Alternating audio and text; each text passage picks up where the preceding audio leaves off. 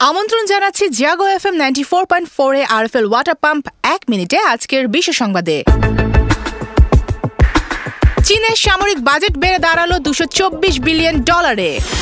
ইরানের বিদ্যালয়ে বিষ প্রয়োগে অসুস্থ শতাধিক শিক্ষার্থী, দেশ জুড়ে সরকার বিরোধী বিক্ষোভ, বিদেশি শত্রু জড়িত মন্তব্য রাইসির।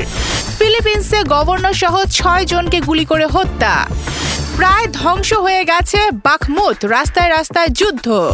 তীব্র দাবদাহে পুড়ছে আর্জেন্টিনা। এবার নিউজিল্যান্ডে 6.9 মাত্রার শক্তিশালী ভূমিকম্প। রেল দুর্ঘটনার জেরে গ্রিসে সহিংস রূপ নিয়েছে বিক্ষোভ। ইউক্রেনকে $400 মিলিয়ন সহায়তার ঘোষণা যুক্তরাষ্ট্র ও জার্মানির।